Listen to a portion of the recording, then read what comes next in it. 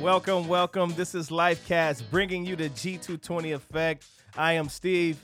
And I'm Denai. And Galatians 2 and 20 is what the G220 effect means. Check it out, read it.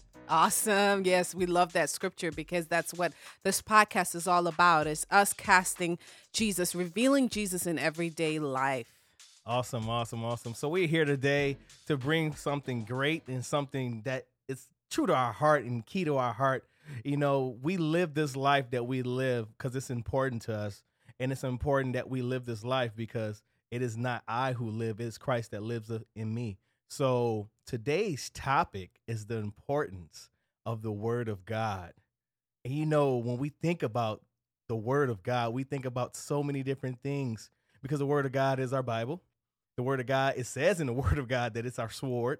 And so we got these many different things that we can go in. And I just wanted to pose a question or give a question to those who are out here listening. You know, what was an important word that someone gave you in life and it stuck with you? Come on, Denai, you got this. I think for me, I remember my grandmother always sang this song. It was a very popular song. She was a teacher, so she was very instructive in everything that she did. And she used to sing this song called Trust and Obey. And it says, like, trust and obey is the only way to be happy in Jesus, but to trust and obey. And I grew up with such obedience, being taught this is how you do things. And this, you listen to what grandma says and listen to what mom and dad say. And I just grew up trusting and obeying because she put that in me. That was a word that she sang over me as if she was speaking that life over me. Awesome. And for me, I would say just, you know, growing up, being a grandma's boy, you know, always being the youngest, that I start with that. You know, I tend to really stick to my grandmother, and she always would have words for me, you know, through the Bible, you know, scripture and stuff like that. One of those older persons that give you just life, man. They just give you life when they speak. And, you know, so I can remember that. And now I live with this joy in my heart because of the same life she lived and she spoke over me. Here it is. I am him. I'm Steve. Here I am. Hallelujah. There is power in the word. Yeah. And so we brought that to you just to give you some type of effect what the importance of the word mean, the importance of it and how God is, you know, moving through the word. And then he shows himself through the word. And now we looking at it, and now we got to live this life and know how important living this life is.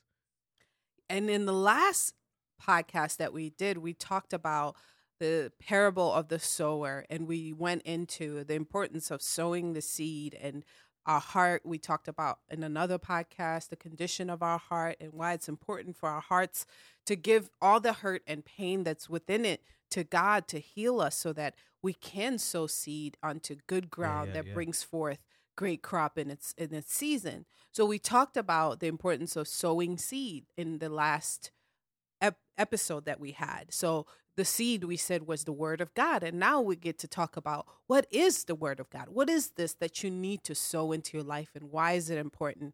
And I believe that this topic really came about because Steve and I have just been seeing how we're seeing so much around us that people are really not in their word. They're being spoon-fed sometimes the word of God. It's chewed up for them and they just like eat it off of somebody else, or they're easily beset by the things of this world because we can tell that it's because you're not grounded in the word. And when you're not, it's truly those thorns will choke it up. And I go with the scripture in Timothy where it says, study to show thyself approved, a workman needed not to be ashamed, rightly dividing the word of truth. And so with that, you know, no study, there is nothing in there that was deposited. And so nothing comes out. And so you see it like it's like an epidemic that's rising up when you go to church that they're not asking for a Bible to be open. You know, and when you don't do that, a person doesn't become an eyewitness of actually reading it for themselves. They don't get that opportunity.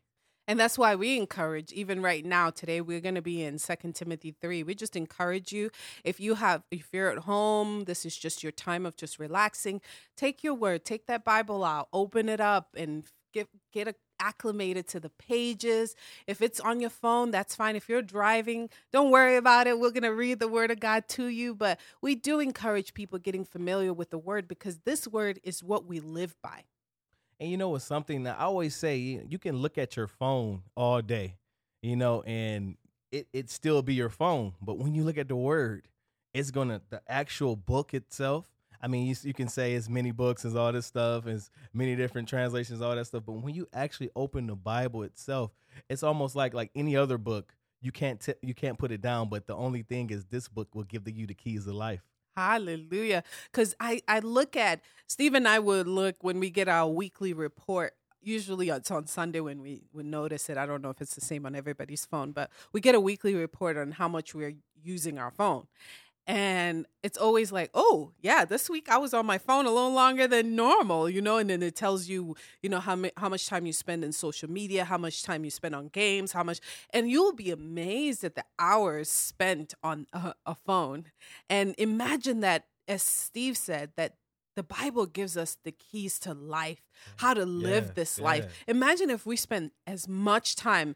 I hope they create something that tells you how much time you're spending in YouVersion or any other Bible version that you have in your phone. It would be nice just to see, because this is actually what is transforming your life. The things of this world are not transforming our life.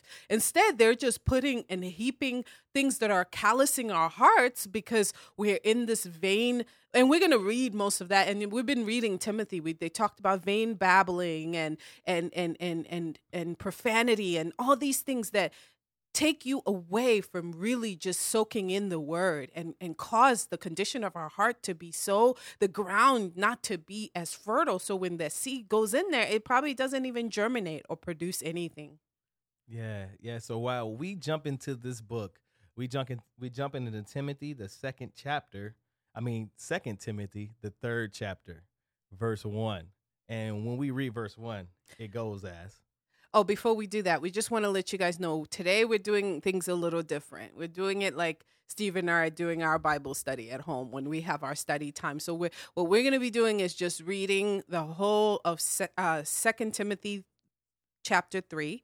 All the way down to chapter 4. I think we're going to go into like the 6th verse of chapter 4. So we're just going to be slowly reading it and just breaking it down as we read. So read along with us as we study today.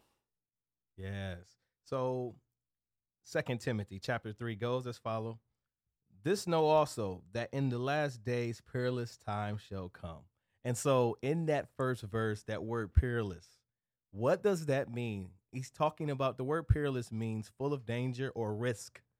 So when you see that word perilous, it's talking about risk or danger. And so he's talking about in the last times will become full of danger or risk. And so just that first verse sets a precedent right there. So it's letting you know what's going on, what he's seeing. And we believe that the last days started the day that Jesus Christ was resurrected, and on the day of Pentecost. Those are the last days. We are in the last days since then. Yeah. So the Bible says we don't know the time or when Christ is coming back, but you know what?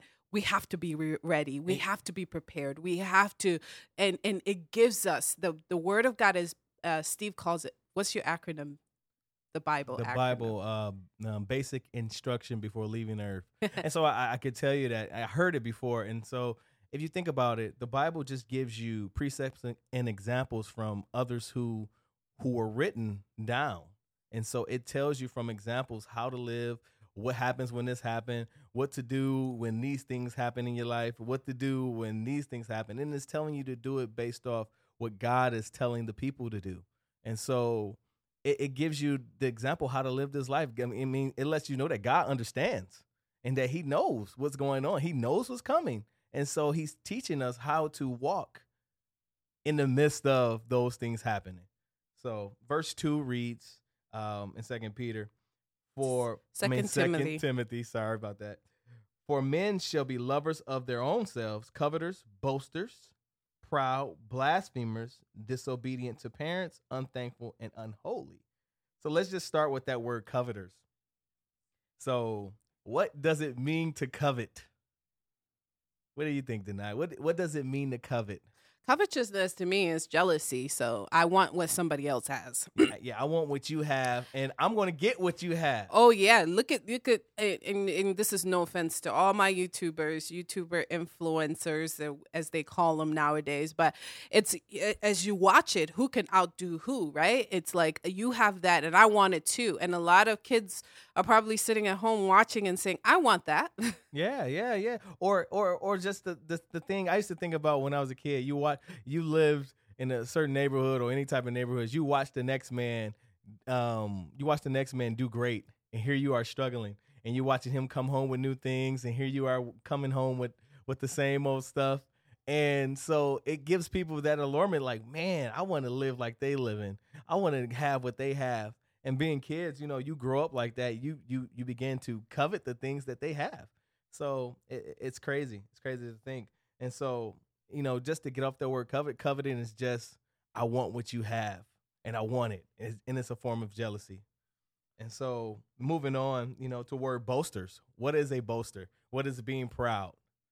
Blasphemers, disobedient to their parents, unthankful, unholy. So all these things are characteristics that we do see. I mean, and we just explained one, but you can go on further and see what all those mean.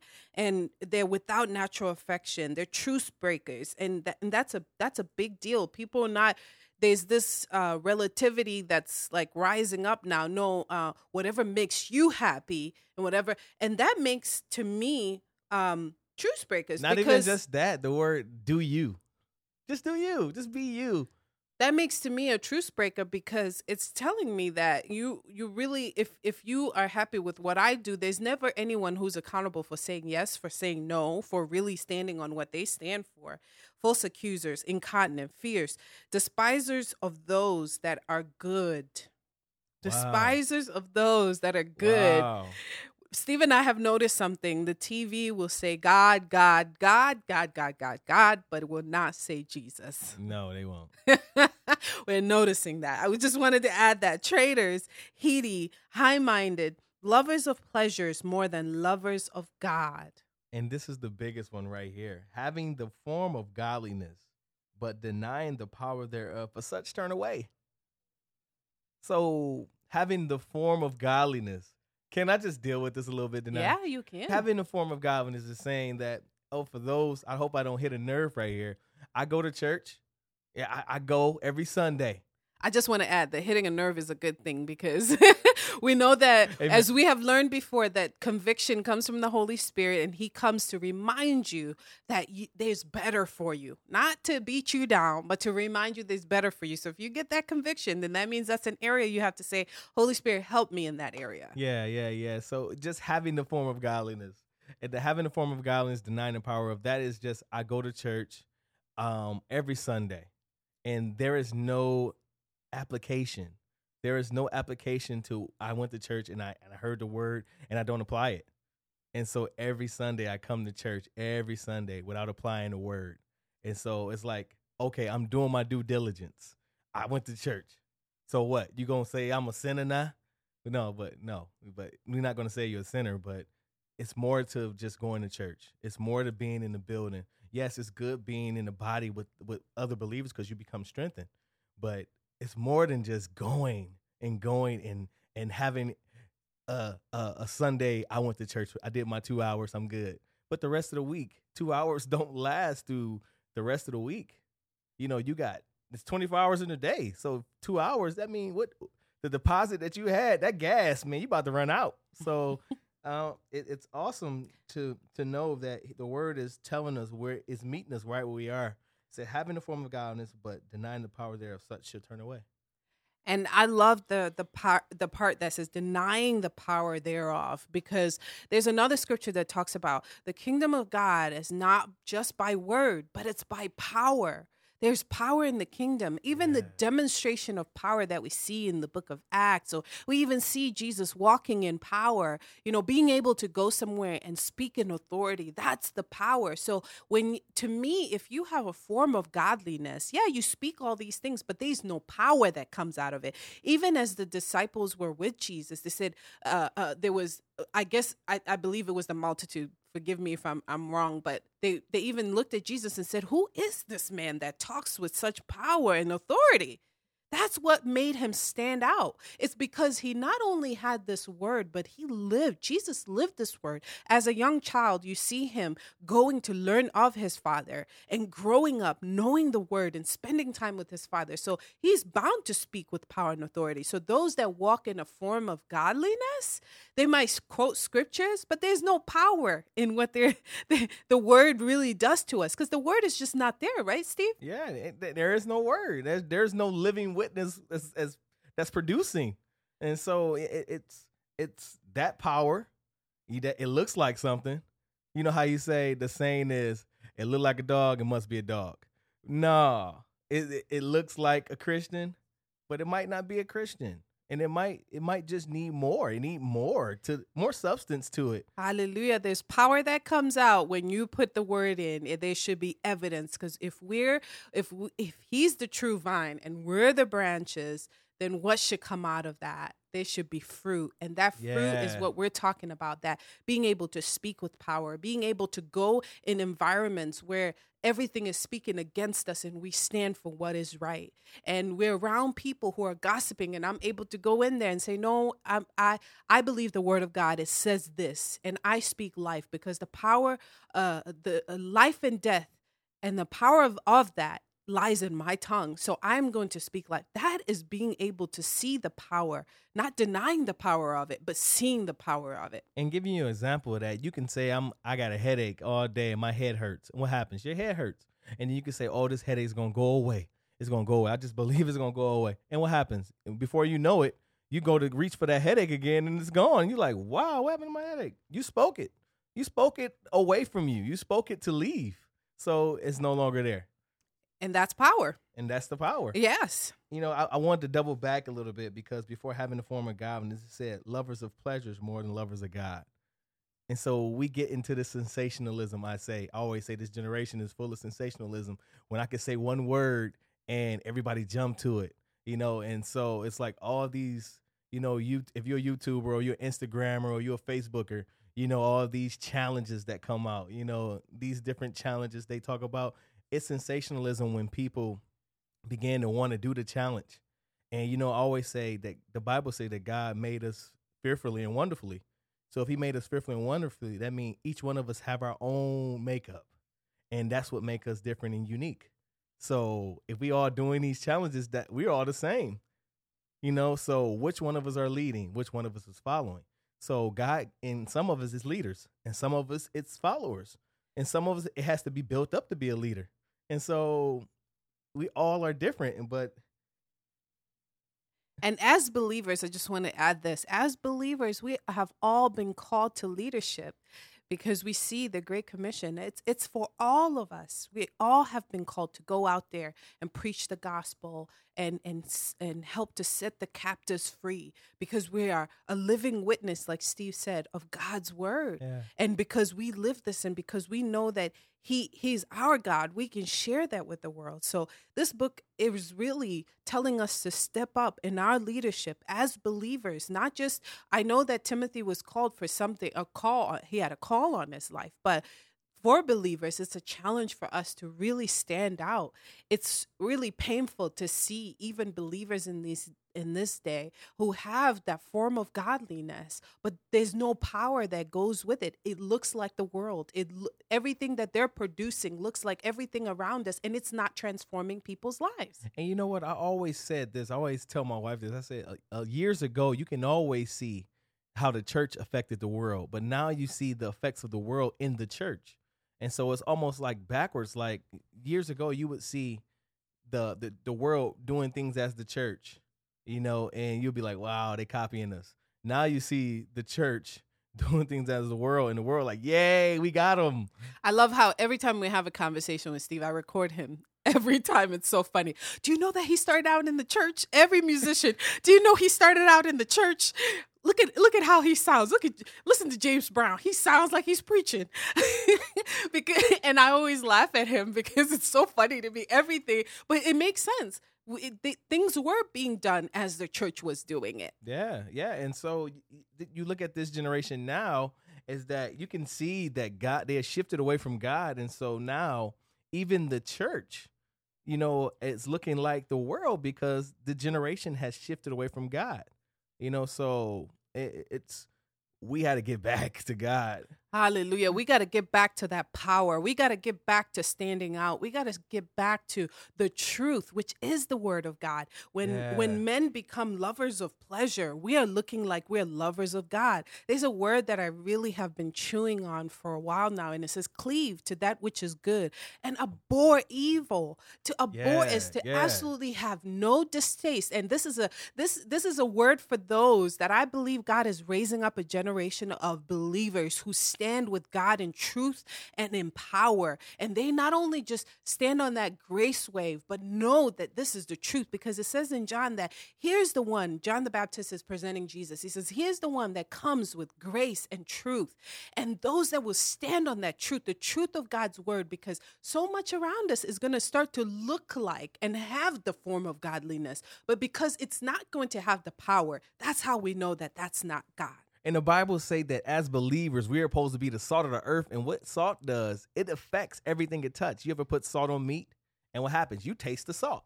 You ever put salt? You ever felt the salt that's in like maybe another food that you buy? You can taste it. Or like when you buy canned beans and you don't get rid of the water that's in there, you can taste the salt that's in that water because it preserves. Salt not only affects what it touches, it preserves what it touches. And so it's something. We also, when we were studying yesterday, we saw this, and this got us really excited because my husband loves Revelation. Yeah. He communicates with the Lord a lot in Revelation, and since he was young, right? Yeah. The Lord deals with me in Revelation. Yeah. So he has a lot of knowledge that helps to connect the rest. I know that Genesis is the beginning, Revelation is the end, and everything in between. So everything is awesome. The word of God is really powerful. But we saw this in Revelations 9, verse 13, and I'm just going to read it. If you can just take your time to flip there, Revelation 19:13. And he was clothed. This is talking of Jesus. And he was clothed with a vesture dipped in blood. And his name is called the Word of God. I mean, that's just Steve loves to read the whole thing because it's really powerful, because it's talking about how he comes in and later on it talks about the riding on his thigh, riding on a horse. I mean, it's a really powerful scripture, but we love that. And Steve is just going to read out of John to cross-reference. Let me just nail this thing down for you right here. So it said that he was the Word of God, right? So this is what we deal with. John 1:1. I know this is a familiar passage for those who read their word, and for those who don't. John 1:1 reads as, "In the beginning was the Word, and the Word was with God, and the Word was God. The same was in the beginning with God." Ain't that awesome? Ain't that awesome? So the Word of God is God. And in the beginning, he was there. So here it is, the Word of God returning in the end. And, yes. And you read the word. So Genesis means the beginning, then Revelation is the end, and everything in the middle. So we're in the middle. So here's God showing up in the beginning, doing everything he did. And here he is returning in the end and doing what he's doing. Hallelujah. Man. Everything now coming to full understanding. But we really were taken by the fact that his name is called the Word of God. Jesus himself in John 1, I think it's around 14, where it says he was made flesh. The Word was made flesh. So this very word, he was called the Word, and he came in flesh. He is the power. So when we speak of what the Word of God is, this word is powerful. In 1 Peter, it says, I believe, 1 Peter 1:25, it says, "But the word of the Lord endureth forever. And this is the word which by the gospel is preached unto you." And I just love that, because it's talking about, we talk about Revelation being at the end, but the word of God being so powerful that it lasts forever. You know what? Things would traditions change. The way people do things change. What's popular in society changes. but the word of God endureth forever. And he who is coming is called the word of God. He himself who came in the flesh for us. Now that to me is a reminder that the word of God is so powerful and I need to stand by it. When I read it, it's just not words that I'm reading, but I ask the Holy Spirit, help me to be able to apply this so that it is a word that I live in. It is a word that is true to me. When I'm in any environment, your word will test anytime. And there's scriptures to support that too. Your word will stand forever. Yes, enduring to the end of times. So that's awesome. That's awesome. And just just go back for the scripture that Denai mentioned, John 1:14. This is what it says. And the word was made flesh and dwelt among us. And his glory and the glory as only the begotten of the Father, full of grace and truth. Yes. So that's awesome. It just confirms who he is and confirms what he came to do. Hallelujah. Grace was the wonderful thing. It wasn't because we deserved it, but he said, I'm going to become the propitiation of your sin. Thank you, Jesus. That was grace. And then the truth is what his word stands for. The truth is his word. He is true. Everything he speaks is true. Yeah. And we have to now get to a place where we live by the word, as we have been reading in 2 Timothy 3. So, guys, I think we're going to do another podcast continuing on 2 Timothy 3. And just go into that chapter and dive in some more, because so far we've learned that, perilous times are coming. And these are the things that we should be warned of. And then we see at the end, we're going to get more tools as to how we get to walk in what will help us to defend ourselves in these times. Yeah, you get that whole armor, may I say. Hallelujah. So go ahead. At this, I didn't want to cut you off, babe. Oh, go ahead. At this point, we just wanted to open your eyes to some things.